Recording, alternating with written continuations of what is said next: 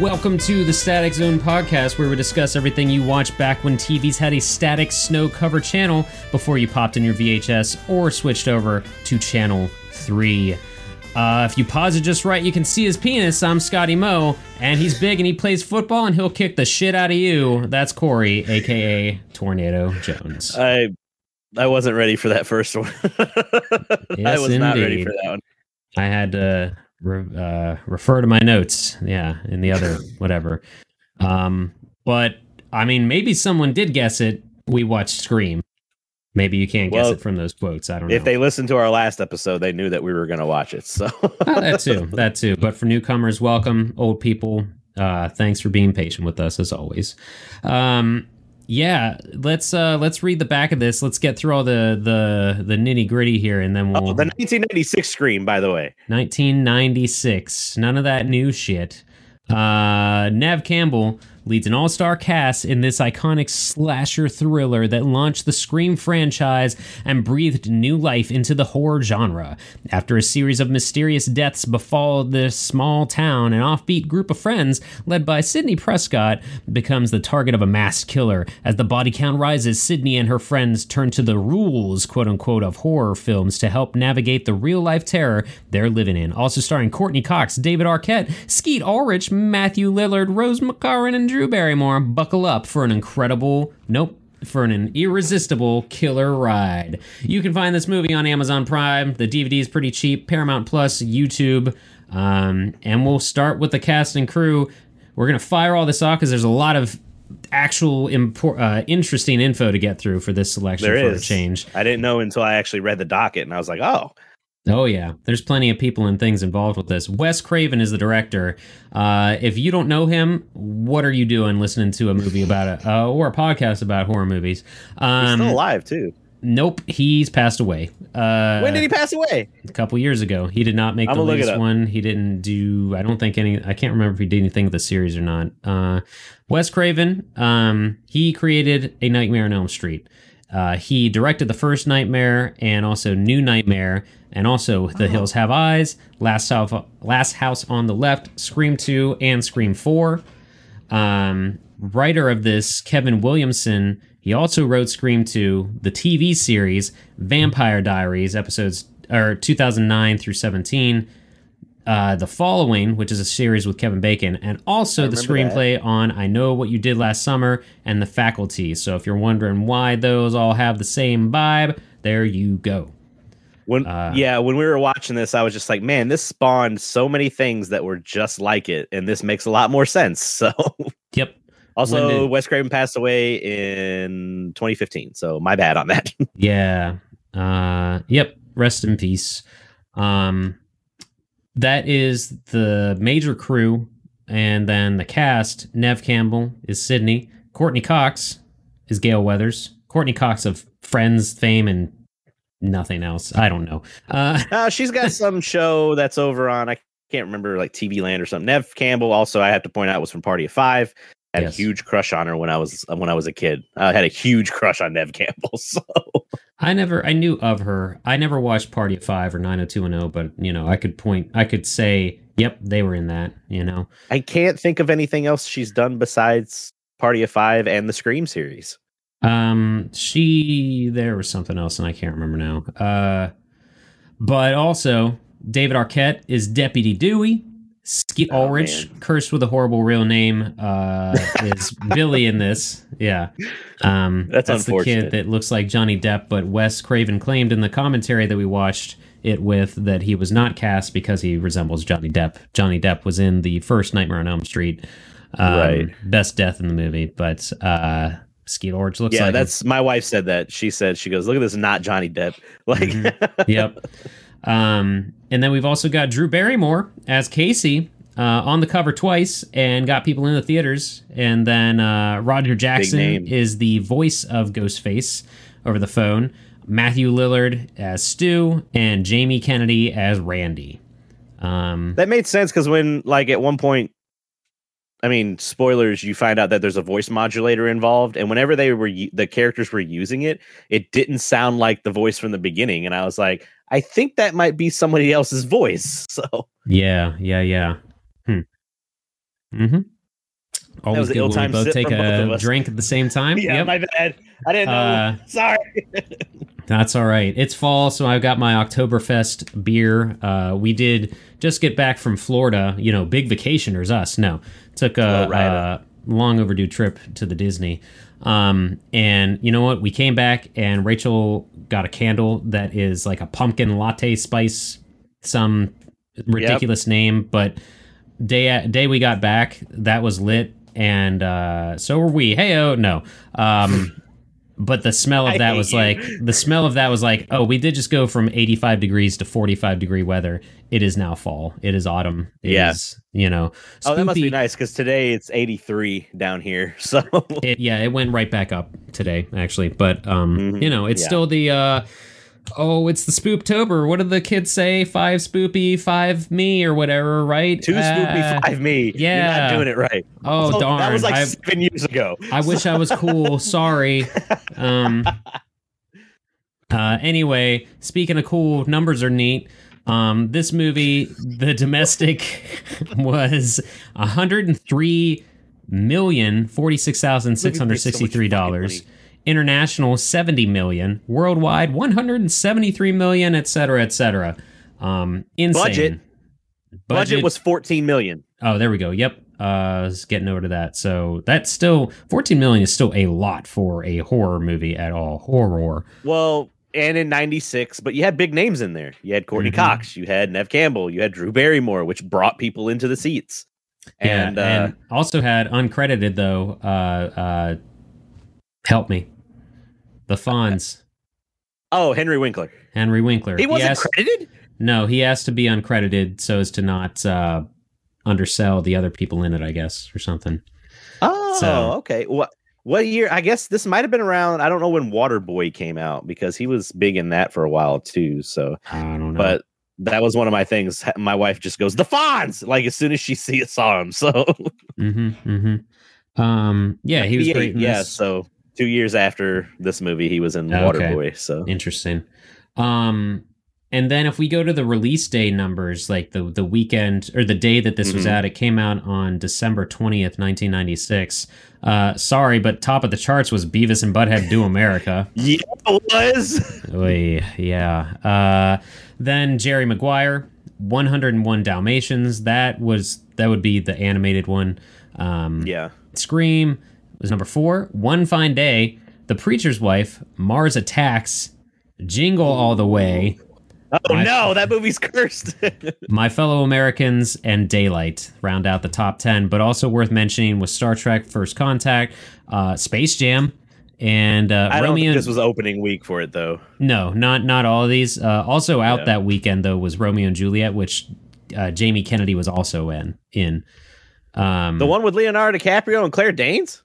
I don't think that's that one. I could be wrong though. I just know he was in a Romeo and Juliet. All right. But yeah, that one that I'm talking about is the one that I forgot Jamie Kennedy was in this movie. So it's unfortunate. I forgot it until I saw him. Yeah. We did we do have Neve Campbell's autograph of her when she's on the phone in the gray sweatshirt.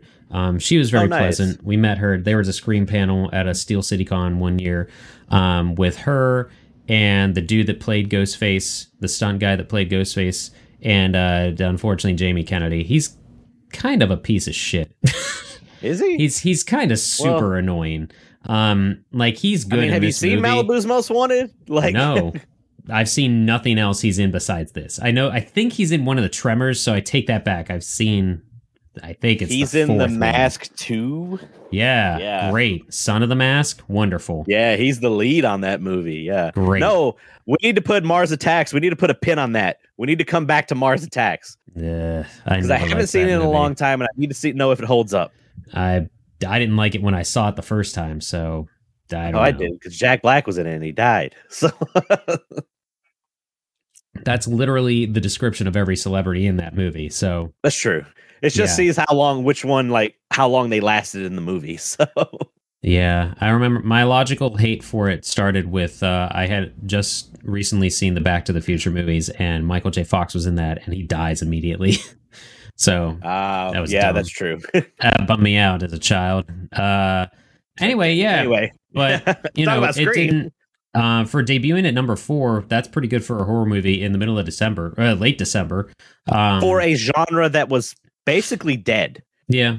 A subgenre of horror. Like there were no like a very good documentary that everyone should watch. I don't know if I've ever recommended it on this podcast.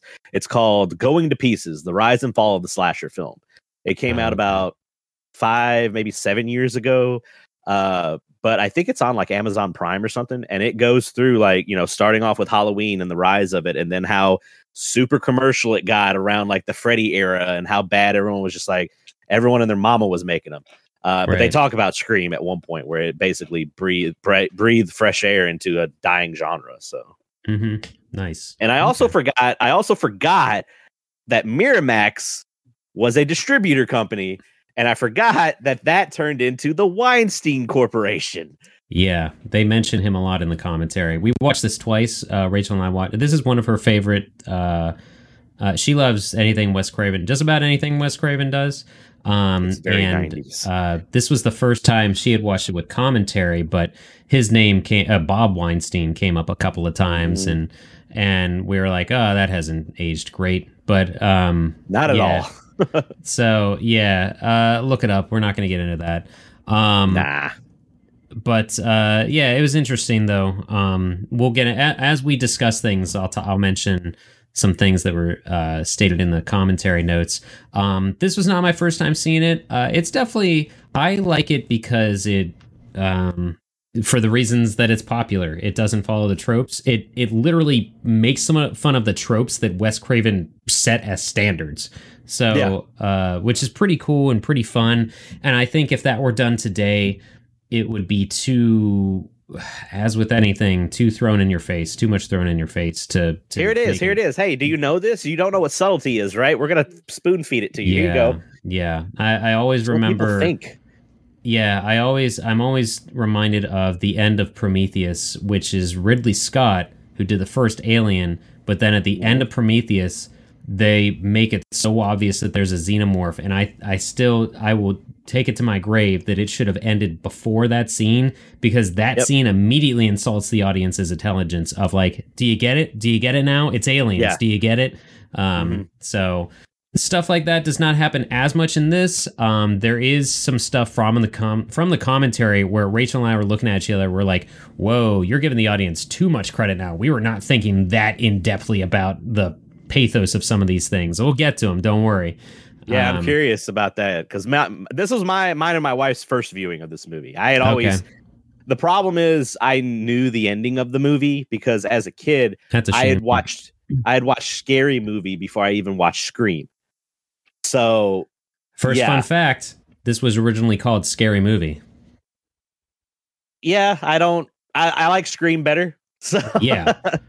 Yeah, Scream's a much better name. But I do remember I saw the Scary Movie and I was just like, I saw Scary Movie and then I watched Scream and I was like, oh, okay, a lot of this makes sense. And then the stinger at the end of Scream, I was like, I wish I would have like been able to like watch this for the first time as a kid, like in theaters. I would have been 96. I was 8, so my parents would not let me watch horror movies.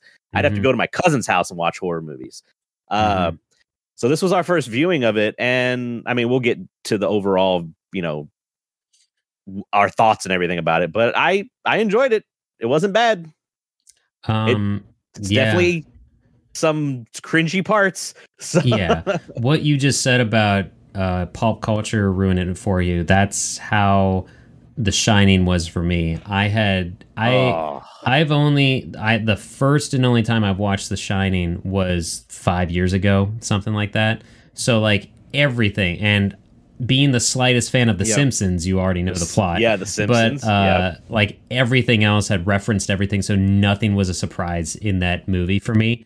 Except for the actual cinematography. Like, I still very much enjoyed that. Yeah, but I knew the whole fucking story before the credits even started. So, you know. Yeah, I don't watch, like, I usually watch the Shining every year for like around the Halloween time, and I don't, like, I know the gist of it, I know what happens, but it's just the shooting of it, and like the trailer for The Shining is still one of the creepiest fucking things I've ever seen. The trailer is just the elevator scene slowed down with text crawl over it, but it's got this haunting music over it, and it's just opening, and I don't know, it was just very unsettling, like even as an adult watching that trailer. So, but no, I understand it. It sucks, but it sucks that it happened with The Shining more than it happened with The Screen, like me. So but yeah, so I mean, but did you know about the first scene before going into this with Drew Barrymore dying? I did know about that, unfortunately. Yeah, right. I understand.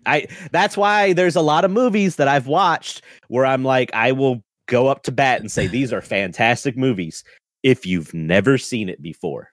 Yeah. Because like it's like The Sixth Sense. You watch it once, you're like, okay, that was great, but I'm kind of done. Like that was it. It doesn't have very good rewatchability. Nope. This one has better rewatchability, but it does have an interesting stinger that kind of gets spoiled after you watch it one time. Yeah, no, we were catching stuff the second time through. Or actually, even the first time we were watching it, because I think we just watched it last year. Yeah, we did just watch it last year because Scream 5 came out, which is just called Scream. 2022. Okay, yeah. How was that one compared to this? It's still good. Did you say it was okay? Yeah, it's good. I mean, I've only seen 1, 2, and that one. Rachel still said she enjoyed the newest one, though. But we're probably going to watch 3. We're probably going to watch the rest of them this year, maybe. At least I want to see 2 again. And I haven't What's seen considered the best one? Is it this first one? This one, yeah. Gotcha. It seems like they're all pretty solid. It's not like it's like this one was really good and then there was a hard drop off. I think 3 is not a fan favorite, but don't quote me on that. But the opening scene, it still caught us saying like, why don't you fucking do this, you dumb idiot? Who cares if you're getting killed? But by that I mean Drew Barrymore was at the time, besides Henry Winkler, the biggest name of this cast, and that's why they threw her on the cover. She's in the trailer, whatever, but she dies in the first scene. And the way that she dies, the gore's pretty good.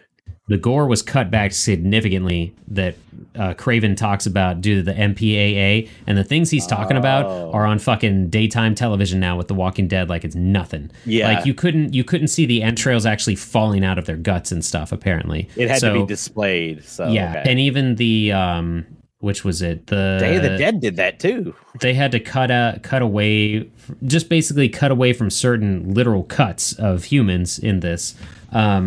Because they could only show because in the 80s they could have got away with anything.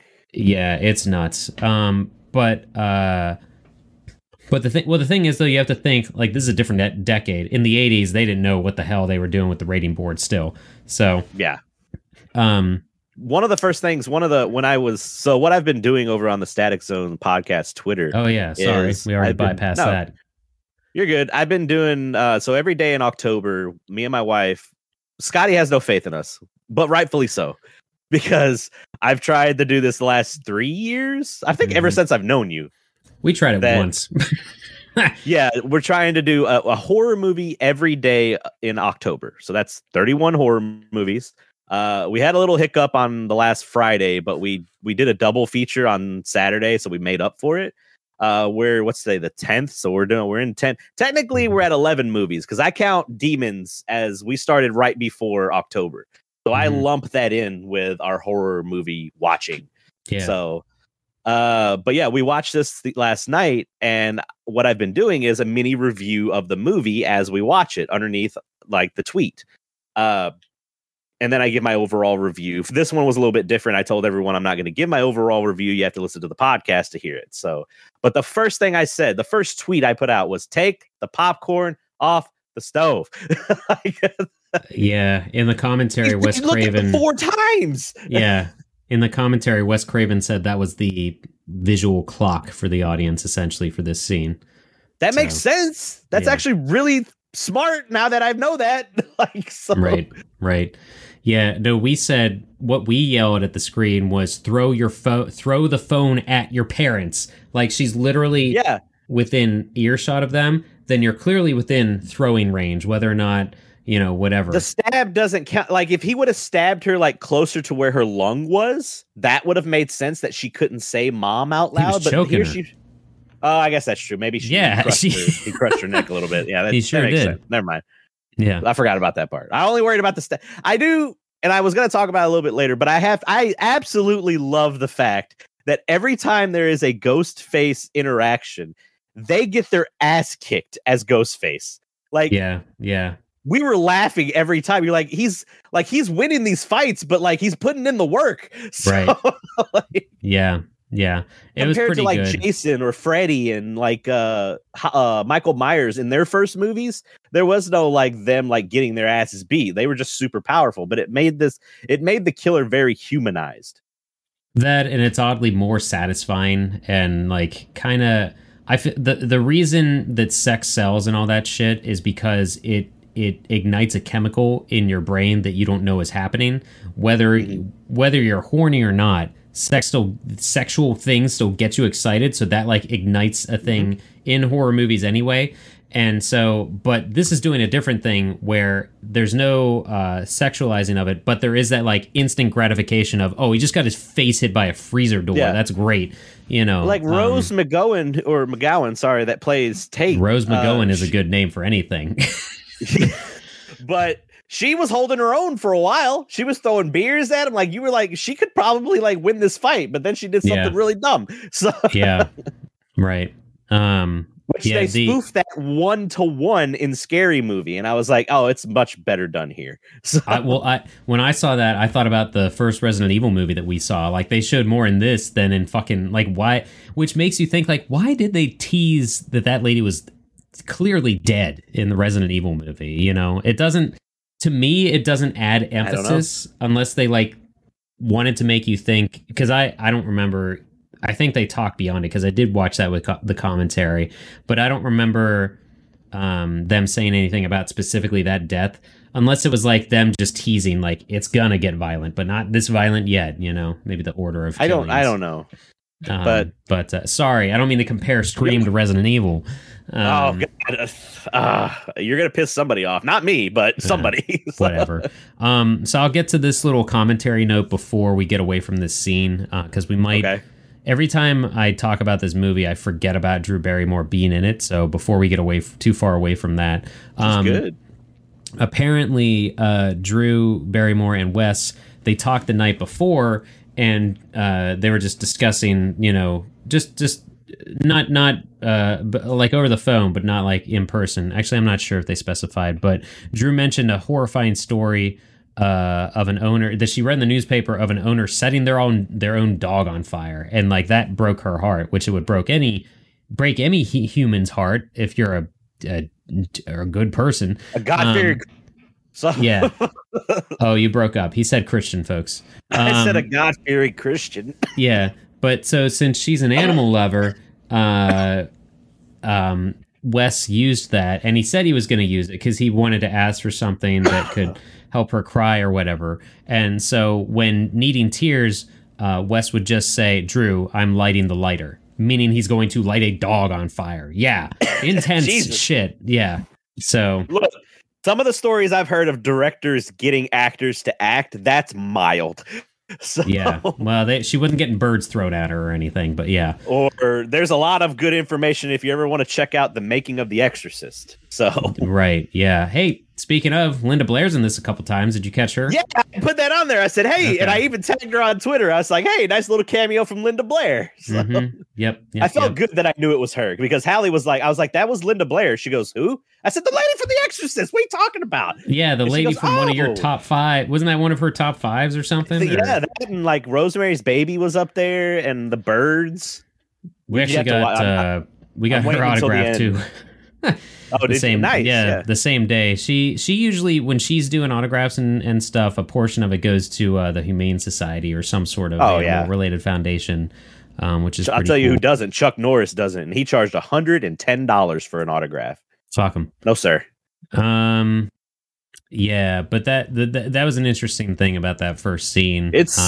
It's ballsy to kill off a big celebrity, your biggest celebrity. I would say, no offense to Neve Campbell or Courtney Cox, but I think Drew Barrymore was on the pretty big star rise at this point, and killing her off. So like, and that was a pretty. I forgot. I knew about Steve, her boyfriend, how he got gutted on the patio, but I didn't know how they displayed her, and that was pretty brutal. So yeah, he was originally he auditioned for the part of Billy and didn't get it, so Wes gave him this part instead. Yeah. We'll rip your guts out. How about that? Yeah. But I have a note here. Transition from one 30-year-old high school student to another when we transfer to Neve Campbell. It's just man. Like, everyone is the same age and looks like they just got out of college. And by that, David I mean Arquette Courtney playing Cox. a 25-year-old. Yeah. Dewey the cop who still lives with his high school sister and whatever. And mom. Yeah. But, you know, I would be amiss if I didn't mention Courtney Cox's bright green pantsuit that can be seen from the moon. That's true. I wanted to point out to her cameraman. I thought at first, I was like, that's not Danny McBride. And I was like, no, this was too early for Danny McBride. I could totally see Danny McBride being in that role. Yeah, that could be him as well. Also, going back to Courtney Cox, her character she's just a bitch. Yeah, she was in the commentary. 100%. Yeah, in the commentary, Wes mentions how much fun she had playing that role because she's like known for Friends, where she's like the good, you know. She's not a bitch. Yeah, so. not like ditzy compared to this smartass, but more happy-go-lucky and successful. Yeah, daytime and television. Positive. So. Yeah. So,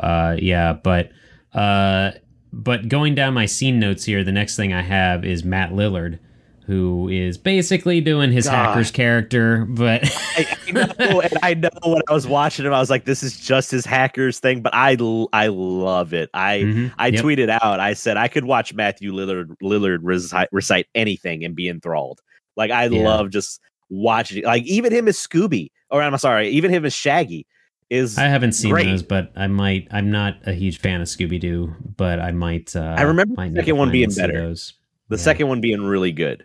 People were legitimately mad that he was not cast as the Shaggy voice in the recent movie Scoob, but he didn't care. He just wished. I love Matthew Lillard. Yeah. Sarah, or was it not Sarah Michelle? Oh, yeah, that's Sarah Michelle Gellar. Freddie Prinze Jr. And then I love Linda Cardellini. She plays Velma. So there we go. Yeah. That's a scary movie, spooky movie. So it's comedy, just like this one.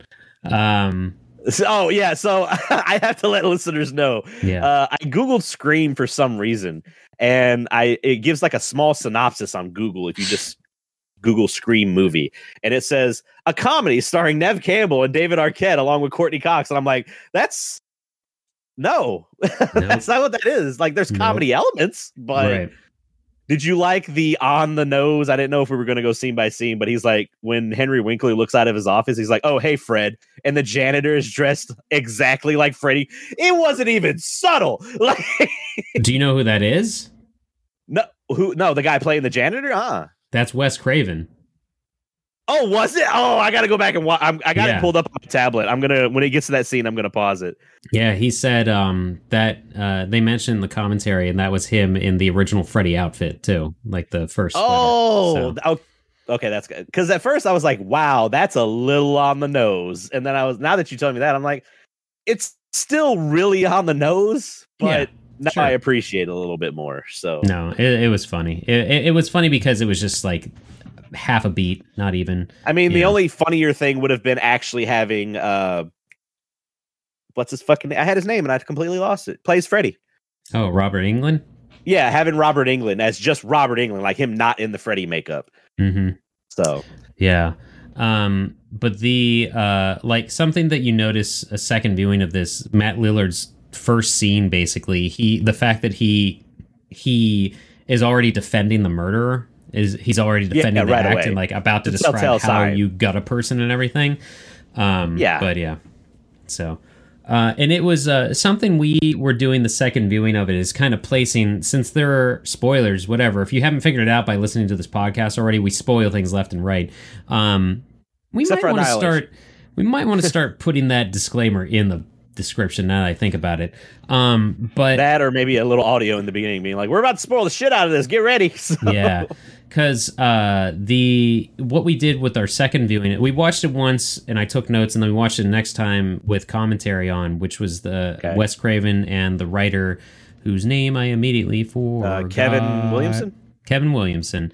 But they mentioned not that, but we're watching the second time and we were trying to figure out, okay, if he's in this next scene, or if he's in this scene right after that, that means that was the killer for that murder. And like, you're trying to figure out who was who in what scene, because spoilers, there's technically 2 killers in the movie. Yeah. So, but no, we could definitely figure out that we're pretty confident it was Billy who killed Drew Barrymore and then went over to Nev because he's like hot and heavy because he just killed somebody. Basically. Yeah, that makes sense. So I'm trying to wonder if Stu actually killed Tate.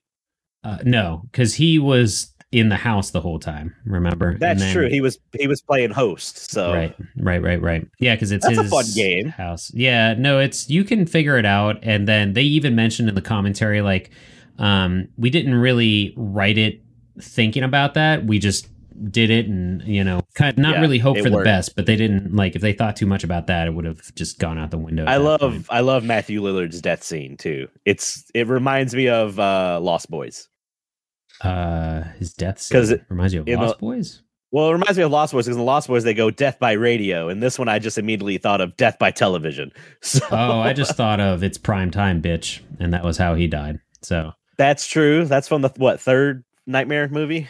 Yeah, but we were about to watch that the other night, but we didn't. So that's still on the list because that's supposed to be, besides the first one, the third one's supposed to be really good too. So, what's interesting about that scene though is that was a couple of lines were improv in that. Matthew Lillard had a lot of improv. That's hard to say. That's how you work Lillard. You give him improv. So basically, his final scenes were mostly improv because when he says my mom and dad are going to be so mad at me, that was his. Yeah. I felt a little.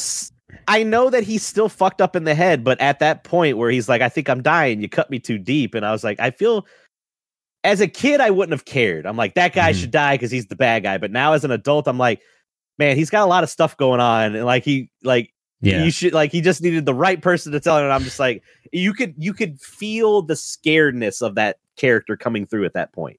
Yeah, because at first they're so masochistic that it didn't even occur to them that they're getting stabbed until they are, and then they're like, "Oh, this is what we're doing," Yeah. But that Family Guy thing. He's like, "Oh God, I deserve to be here." So yeah. But what's interesting is his other improv line was, "I always had a thing for you, Sid," when he's trying to kill Sydney, and then that was improv, which led to her improv line of "in your dreams" before she smashes him with the TV. So it was like an accidental Super Duper Freddy reference with her saying "in your dreams" as she kills him with a TV. So that's lightning in a bottle. Like that's what that is. That's just you couldn't have wrote that without it. It would have been really cliche if it was written and they had to say it. Mm-hmm. Yeah. So it works. But speaking of like parts that like made you think for a second or kind of caught you off guard, and you mentioned it in your tweets. I didn't read all your tweets because I didn't want to like read your side of the conversation for today, but you did mention the closet, which I also mentioned with Sydney. So did you want to talk about that? Yeah, so at one point in the right after the first scene, after we get our introduction scene to Sydney and Billy, Ghostface is just attacking her now too. Yep. And she even makes the point where she's like, "Oh, they run up, the lady's always a dumb bimbo blonde that always runs upstairs instead of running out." And then as soon as she's attacked, she runs right upstairs. Mm-hmm. And then but the way she closes her door. Yeah, she locks her door. I was like, that's not going to hold it back. But she opens her closet door and pries it. Like when he opens it, it keeps it shut. I was like, that was smart. Yeah, I got it because it would have been something stupid where she could have just like moved the dresser in front of it or something. But no, that was a smart way to do it. Well, they did foreshadow that when she the closet door was just open in her first scene, and her dad couldn't open her bedroom door when he heard her scream because she had So they did foreshadow that. And also apparently I wrote down this factoid because I found it interesting because Rachel was like, how does that happen? I was like, it's because the house was not designed like logically, because one door opens, like two doors, you never see that anymore. The two doors like open out to each other or into each other. Right. But apparently closet doors. The writer actually wrote that how that door should work. So they were trying to find all the houses in this are very old and very not old, but like California not farmhouse. Yeah. But the writer did mention that like the closet door blocking the bedroom, that's what he grew up with. That's what like he had as a kid. But they could not find that structure anywhere, so they literally built a wall to allow for those doors to collide with each other in this movie. Oh, okay. So that makes sense. That was interesting. Tell your set builder to build what you need. So yeah. But no, what you were saying, or what I was trying to get you to talk about with the closet, was when Sydney's walking around her house before she's even on the phone, there's a swell in music when she opens the closet door, like the jacket closet door. Yeah. And nothing happens. Nothing's in the closet. Nothing's behind the closet door. She just closes it and goes about her merry way. But then Ghostface is in the closet. So it builds you up to think something's going to happen, then it doesn't. So that when it does, you're caught off guard. Yeah. Yeah. That's what happened. It's like in The Thing with the blood test scene. Because you're going through the blood test scene and you're like, oh, okay, you did it the first time. Because everyone's like, oh, God, it's going to happen. And it doesn't happen. You're like, okay. And then the second time, oh, God, it's going to happen. It doesn't happen. You're like, okay. And then the third time happens so quickly, you're like, oh, shit. Like, it gets you. It's a fucking deserved jump scare. Yeah, there are a lot of jump scares in this. And Rachel hates that in other movies. Jump scares. And I'm like, you say how much you hate jump scares, but this movie is full of them. And so Drew Barry scene when she looks in the mirror or in the window and then Ghostface turns around. That was like, the dumbest part of that scene. That was seriously the dumbest part of that scene. Because he's not only is he there, but then he turns around like, gotcha. Like I didn't. That was the only part I didn't. And even like he doesn't take the fucking popcorn off the stove. So nope, fucking. He's got bigger fish to fry. I want to point out the fact, and this was one of my tweets, where I said, does everyone in this universe just like is there like a class in the high school at this universe where they just know everything about horror movies? Like that, like it's like everyone in the world knows about these horror movies. And I'm just even like, wait, what? Sydney, who claims to never watch them, quotes like what is it? They're stupid. The Bad Seed. And I'm like, no one's seen that movie. And you're quoting it? Yeah. You know, well, it felt like there should have been like, you get the scene with Jamie Kennedy because he's the one that knows everything about the horror movies. That makes sense. Yeah. Like, but you needed Sydney there to understand the rules. It was just him and Matthew Lillard, and then eventually Billy's character as well. And you're like, yeah, they all know about the horror movies. But like Sydney doesn't. Like, why does she know the rules now? She was never in a rules conversation. And they've had horror movie rules conversations in this movie multiple times. Right. Plot hole. Yeah. It's not a huge plot hole. No, but another nod I appreciated. I don't know if it really was foreshadowing because they didn't mention it in the commentary, but after Drew Barrymore's character is killed, which I think her name's Casey or something. I don't remember at all. Casey and Steve. But after she's killed and it's announced at school, which doesn't make any sense that there's like suddenly news vans everywhere at the school, even though the murder happened somewhere else. But whatever, it's a movie. A movie has to happen. Yeah. Also, you can tell this is a California high school. Right.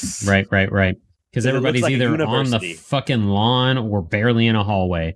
But the PA systems. But there's a dude that runs through the hall with the ghost face mask and a cloak on, and then another guy somewhere, I forget. Ambushes her in the bathroom, and but then you transfer to the principal, the Fonz's office, where he's disciplining two people, and then they're suspended. I was like, oh. two people because there's eventually two killers. And Rachel's like, oh yeah, maybe that was like that. They never mentioned the commentary, but that's what I'm going with. It's their maybe you gave yourself too much credit on that one. Well, fucking, what are some of my notes here? Because Wes Craven definitely like did. There was another thing that he did with, oh my god, intense, like, oh, the one scene where Dewey, Deputy Dewey, is eating ice cream and his boss is smoking a cigarette. He's like, all right, every time he takes a hit from his cigarette, you lick your ice cream cone to show the dichotomy. I'm like, all right, I guess so. I just found that funny. They didn't really throw it in our face, but yeah. Sure. I just don't need David Arquette. I don't need to watch David Arquette eat an ice cream. That was the other thing. One thing that Craven did put in there is when Dewey eventually shows to the chief of police or sheriff or whatever, it's a small town, that he's like, yeah, we found one of the costumes, but they're at every five and dime on every corner. So good luck finding a transaction history. And the camera, it's a split second, but the name of the costume is Father Death. And Wes Craven said he specifically named it that as a red herring for the audience to think that Sidney's dad is the killer. I'm like, dude, we barely saw the name of that fucking costume. Yeah, you're giving us too much credit now. Yeah, I get you put the stuff in there for like diehard fans, but like not everybody's gonna get that. No. I didn't even like. The only reason I caught it was because Rachel saw it and laughed at it because it was such a horrible name for anything. So it was. Like, whatever. Ghostface isn't much better. No, not. And I think only what's her name, Tatum, is the only person that calls him that, Ghostface. Yeah, that's the only time it's called Ghostface. Yeah, which is funny too, where they're like, this is every five and dime, and I think before this movie it was not, but definitely after this movie it was. Oh, yeah, right. Nobody knew about that painting until this movie existed either. Yeah, that's true. So let's see here. Oh yeah, we mentioned Linda Blair. We mentioned Henry Winkler. Cheerleaders, janitor. Oh. I have in my notes here in all caps highlighted, and so begins the longest ending scene in horror cinema. Because half of the movie is the party that ends everything. Yeah, well, that's what I said, because like they got to the party, and I looked at Hallie, I said, oh, this movie's almost over. And then I didn't realize how long we were at the party. Right. Yeah, when we were watching the commentary, apparently the crew had shirts made. This scene was scene 117 or 118, I think they said. Apparently the cast and crew had shirts made that said, I survived scene 117, because it is literally the beginning of the second half of the movie. So Jesus. It's pretty funny. But that's crazy. No, but the house, though, is really cool. Like the set pieces, the Sidney's house is clearly a fucking... I think they said it was actually something in wine country. Because before we watched the commentary, Rachel was saying that because you've got all these scenic rolling hills in the background and this deck porch that's like the size of the whole fucking house and everything, and just these giant rooms and this kitchen and whatever else. But that's a lot of the houses down here. So that's how the houses are being built in the South now. So okay. Well, you got the space, I guess, but Sure. So that just like it, you never think that this is actually in California because it looks like it's another town or another block of road in Portland or something. It feels like Midwest, but then they're like, oh, they don't go to anything. They don't go to the beach. They don't go to, there's not a palm tree in sight. So they keep it grounded. So yeah, I guess it could be anywhere. Is that what they're trying to say? Like it could happen anywhere. Yeah. Even though they say California multiple times. They do, but they still try to make it seem it looks like a small town, like barely like the town in Stranger Things does, only when you see the one and only block that they show in that show. That's true. Yeah, so let's see here. Oh boy. No, it's a good movie overall. I'm trying to look at other parts here and look at my factoids. But there there's a ton of foreshadowing things. There's a lot of setups like and payoffs and stuff like that too. Jamie Kennedy says, "Never say I'll be right back," and then Matthew Lillard says, "I'm gonna go get a beer. You want another one?" He's like, "Oh yeah, sure." And he goes, "I'll be right back." Yeah. And then it's kind of lost in the discussion of all the other extras talking. But he says, "And then I'll see you in the kitchen with a knife," which is exactly where Jamie Kennedy doesn't end up there, but Matthew Lillard does. So, but that was the big twist. A little on the nose, but yeah, there are plenty of things that are on the nose. I'm happy that there's a blockbuster. I mean, it's clearly Blockbuster, but they didn't call it Blockbuster, where Jamie Kennedy works. And I didn't understand part of that scene though, because Billy's character is like hanging out, eating gobstoppers or something, talking to other girls. Whatever. Sure. They're douchebags. Yeah, they really are. And like, once you know, in a second or third viewing, when you see these characters interacting, it's like, oh yeah, they are just straight up assholes. And they're murderers and they're definitely buddies, which they don't seem like they would be buddies. Like, they both seem like they'd be burnouts for sure. But they never talk about like a history that they have together or anything like that. No, like the characters themselves, if you just had them separately, like Billy looks like he should be either one of the Lost Boys or one of the Outsiders. And Matthew Lillard looks like he should be just his character in Hackers, maybe in a band or something. I don't know. Yeah, maybe it's a couple years he's done with the hacking stuff, so he decided to go back and get his schoolwork. He's in like sweaters and shit, and then he becomes a murderer. So yeah. So, but they don't really like. I don't know. Apparently, the whole scene had to be censored, and they got a lot of shit for the school that they filmed at. After Drew Barrymore's murder, when they're talking about, like, very nonchalantly, Matthew Lillard is talking about how you'd gut a person, and Jamie Kennedy's kind of talking about stuff with the horror movies and whatever else, but like, they were just having this very casual conversation about someone that was just killed. And I was like, no, I can totally believe this. Teenagers are assholes. Kids are assholes. The bathroom scene. That too. Like, I've done my fair share and been in earshot of conversations of teenagers when I've worked in retail that they're just pieces of shit. Youths. But I was a piece of shit as a kid too. Yeah. But like, so the school board, it wasn't the school board, but they were acting like a school board. Whoever was the school that they were filming at, they were like, you can't say this, you can't do this. So like, a lot of the conversation was kind of censored and edited, so to speak, or they didn't do it anyway. Okay. But that's why in the credits at the end, where they're going through all the special thanks and whatever, at the bottom it says, "No thanks whatsoever to the Santa Rosa School District Governing Board." Wow. Yeah, just a big old that's fuck ballsy. You. Yeah, that's ballsy. I mean, they already did the movie. Shots, who cares? So yeah, exactly. So I thought that was pretty funny. Very punk That's like Wes Craven just giving you a little fuck you. Yeah. What do you fucking want? We're trying to film them. We have to progress the plot. We have to have these asshole characters. We're not going to stop just because your PTA meeting doesn't like it, bitch. We also made millions of dollars. So yeah, but there were a lot of money. But this movie does so many things to counteract its tropes of like everything in Friday the 13th when the teens have some sex and then they die. Well, the Scream Queen had some sex and then she did not die. You know, stuff like that. She broke the rules. Yep, rules broken left and right.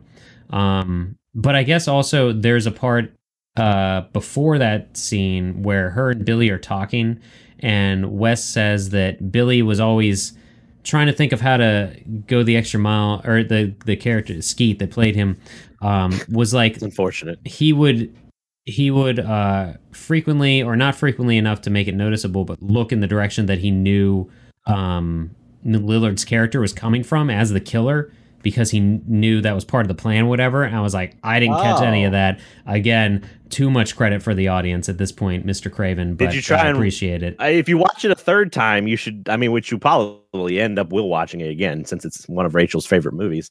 You definitely look for that next time, or remember to look for that next time. Yeah, but it's interesting. They did, so it's not just a haphazard thrown together slasher film. So, but it's a lot of intentional stuff. A lot of it, like I said, Wes Craven, he knows horror. He struck was it gold twice with Freddy and then this franchise as well. Right. Yeah. So, but I really liked Wes Craven's New Nightmare too, and that was like.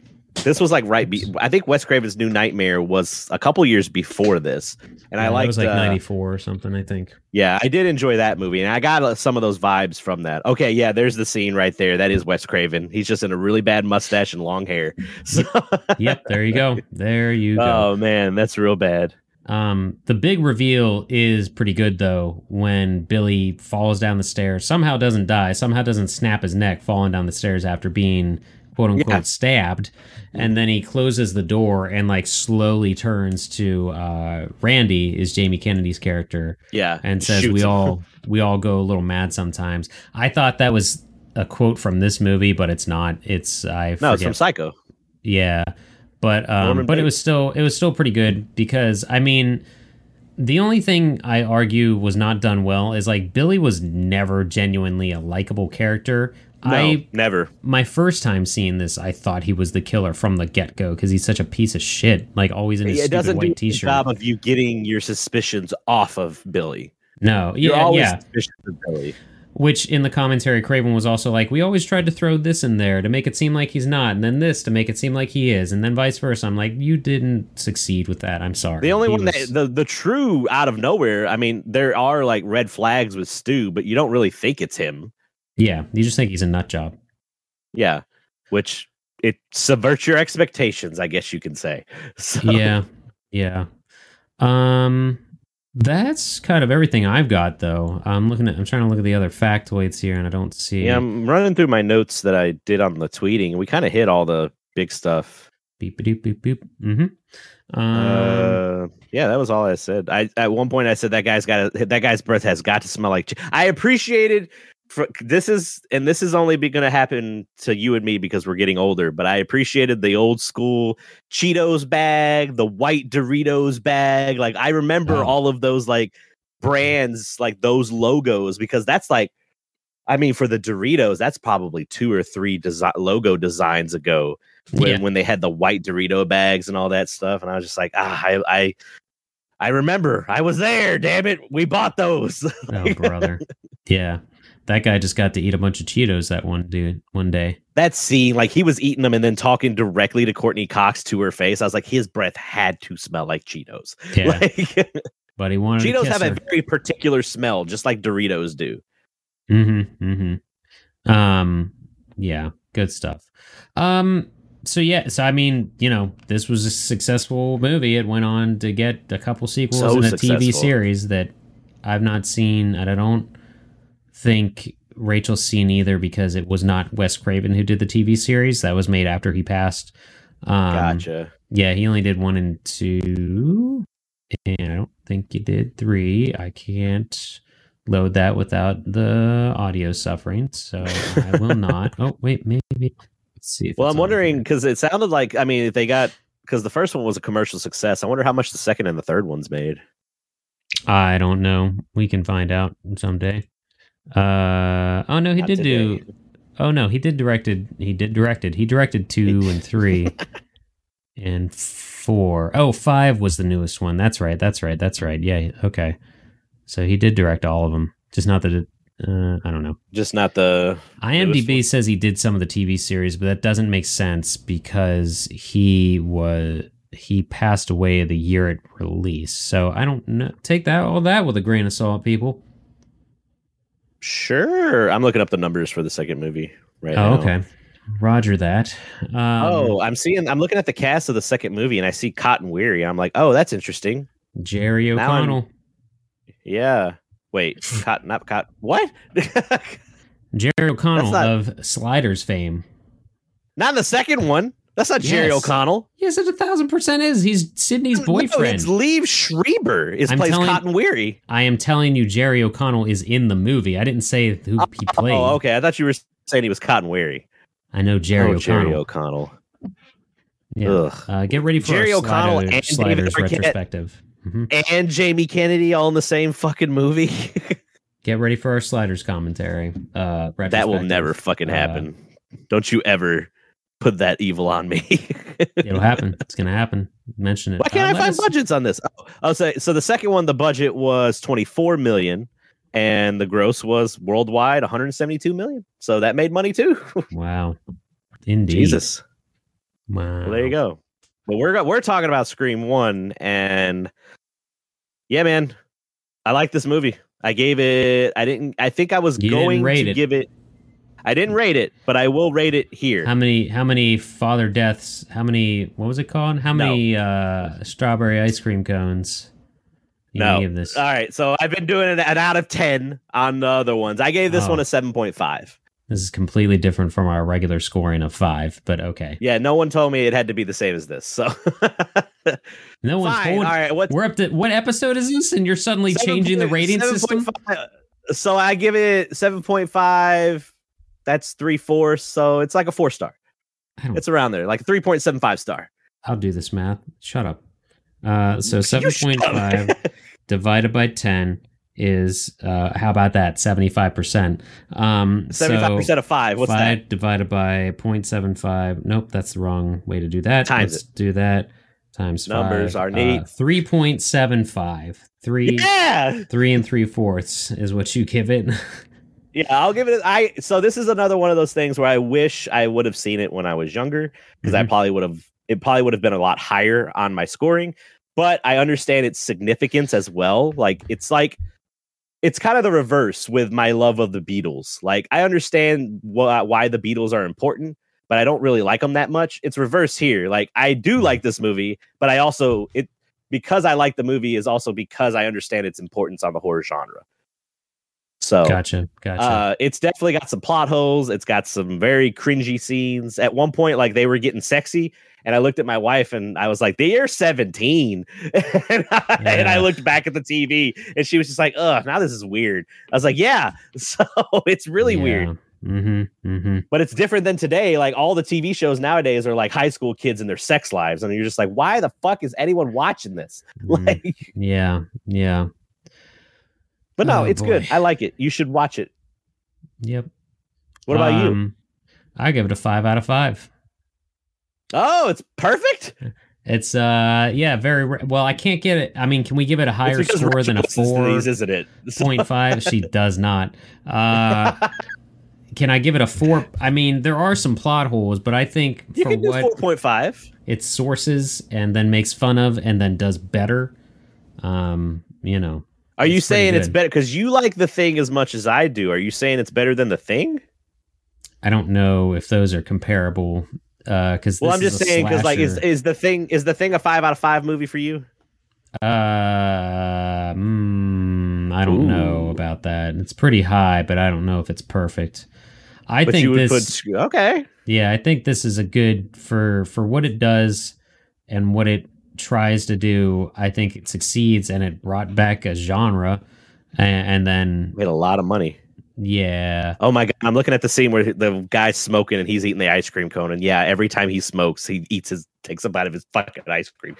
Stop it! we all have our addictions, eat, sleep, vape. Anyway, I forgot to say that this is the movie why David Arquette and Courtney Cox were married to each other for a little bit. So not in this one. They got interested in each other, and then they did get married, and then they were divorced. And in the 5th movie, they're also divorced. Their characters are.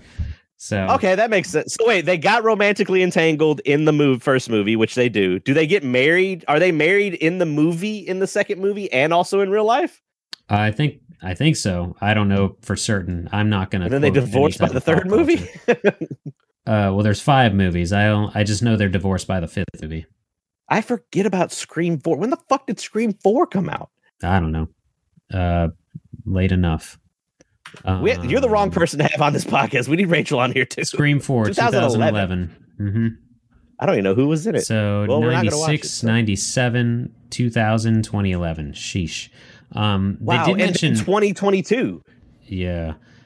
20 in the commentary, when they're wrapping up the commentary, they mention how they're already shooting the second film when they're doing this commentary. So okay. yeah, Scream 2 came out a year later.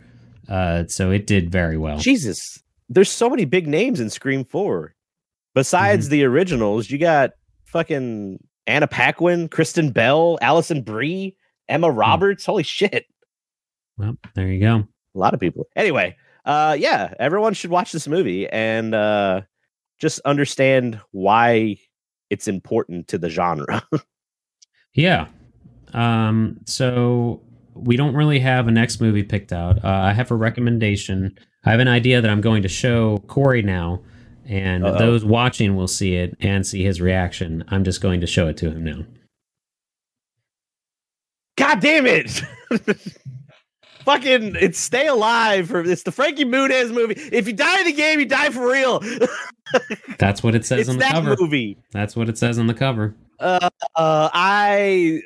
If we do watch it, it won't be my first viewing. I can tell you that. Shit. All right. Well, but it's been at least a decade since I've seen it. So okay. Oh yeah, it's been a long time for me. I mean, I literally bought this movie to discuss on another podcast, so I want to make this. We got Stars when I was a kid, and that came on one day, and I watched it. Oh, I bought this at a fucking book sale. So, God damn it! Yeah, I guess. Yeah. Hell yeah! That's fine. Next selection is Stay Alive. Watch anything and everything. I got 20 more movies to watch. So. Yeah, throw it into your cauldron. It doesn't matter. It'll be fine. That's true. Hallie will hate this movie. Probably. Yep. Just don't tell her. Don't tell her it's about video games. Just put it on. I'm gonna tell her because she knows nothing about it, so I won't tell her shit about it. Good. Yeah, just tell that. Yeah, don't tell her anything. Also, don't show her the cover because there's totally a bloody. There's totally a bloody controller on the cover. I own the DVD. I also feel like there's a version where it's red on the entire cover instead of the blue. Probably. I think that's what I remember seeing in Blockbuster. Yeah, I remember seeing the red one. Yeah. And I think I remember watching this because I wanted to watch it because I had Frankie Muniz in it. So, filmmaker audio commentary. What the hell does that mean? That could be literally anyone in the crew. I think that's why they did that, because it wasn't just the director. Yeah. Anyway, we need to wrap this up. We're gonna watch Stay Alive next. So. Yep. So keep an eye on our Twitters though, and hopefully eventually our Instagram, because Corey will still be giving you the rundown of everything him and Hallie are watching. Correct. And chime in if you want. Chime in through there. Chime in through Discord. It's on our link tree, I should say. Yes. Please rate us on whatever you listen to us on, because that'll get more people to listen. Even if it's bad. So. Yeah, just ratings help downloads to keep up all. We got some stuff. We're not going to announce anything yet, but we got some stuff in the works that I think we're going to probably announce more towards November, which is going to be more fun. But yeah, I think everyone's going to be, if you are, for the two people, Chirito, and then like that one other guy that listens to us. I think Tom listens to us too. So if you guys are interested, Tom, Kevin, thank you. Stick around. We got some cool stuff happening in the works. So I'm not going to announce a damn thing, because that's what Corey always does, is he announces stuff that doesn't happen. So that's why I was very vague with it this time. So. Yeah. All right. Anyway, work on it. So most importantly, though, if you're getting a little bit of static, don't touch that dial, because you are right where you need to be. You're in the static zone. No. This is what we do now. Like that's never been officiated that's what we do. No, it's probably not going to play when they watch the video, but I don't give a shit. We're out. Fine. Hello. Who is this? You tell me your name, I'll tell you mine. I don't think so. What's that noise? Popcorn. You making popcorn? Well, I'm getting ready to watch a video. Really? What? Oh, just some scary movie. You like scary movies? Uh-huh. You never told me your name. Why do you want to know my name? I want to know who I'm looking at. Someone is playing a deadly game. It all began with a scream over 911. Someone who's seen one too many scary movies. Now he's taken his love of fear. Hello? Hello, Sydney. One step too far. Do you like scary movies? What's the point? They're all the same. Some stupid killer stalking some big-breasted girl who can't act, who's always running up the stairs when she should be going out the front door. It's insulting. There are certain rules that one must abide by in order to successfully survive a scary movie. Number 1, you can never have sex. promise me. Never, ever, ever, under any circumstances, say, I'll be right back. Because you won't be back. Get another beer, you want one? Yeah, sure. I'll be right back! He didn't make the rules. The police are always on track. If they watch prom night, they save time. He just kills by them. Don't answer the phone. Don't open the door. Don't try to hide.